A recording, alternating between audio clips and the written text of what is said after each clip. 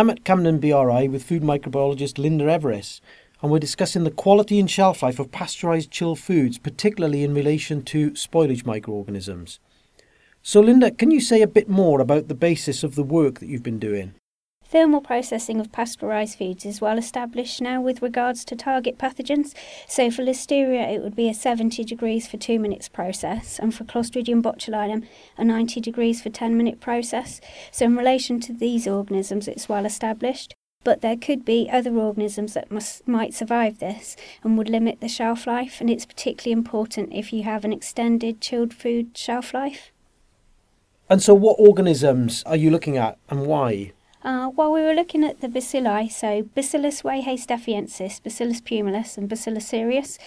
These organisms are able to grow at low temperatures, and they also produce heat-resistant spores, so they will be able to survive the 90 degrees for 10 minutes process or any equivalent that you might apply. So we were looking at the potential for these organisms to survive after a heat treatment during extended chilled shelf life. And then what preservation factors are you looking at and why those in particular? Well, we're looking at the heat process, obviously, of 90 degrees for 10 minutes, but also equivalents. Many manufacturers might choose to use alternative processes that might be slightly shorter or slightly longer because of issues with quality. So we were looking at a 95 degrees for 2.8 minutes, 85 degrees for 36 minutes, and 80 degrees for 130 minutes, as well as a range of pHs from 5 to 7. And water activities of 0.96 to 0.99, and storage temperatures of 5 and 8 degrees post-treatment.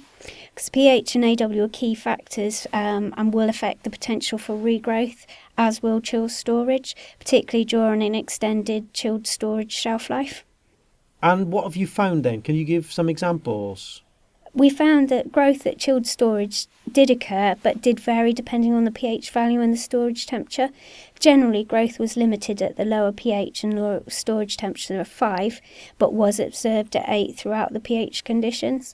And a similar pattern was observed for all the water activity values, but the speed of growth was slower at the lower AWs and the lower temperature.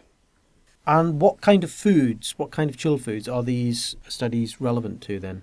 Well, we carried out food studies using a meat, vegetable, dairy and starch-based foods, so really the results are applicable to a whole range of food products that have been heat-treated and have an extended chilled shelf life.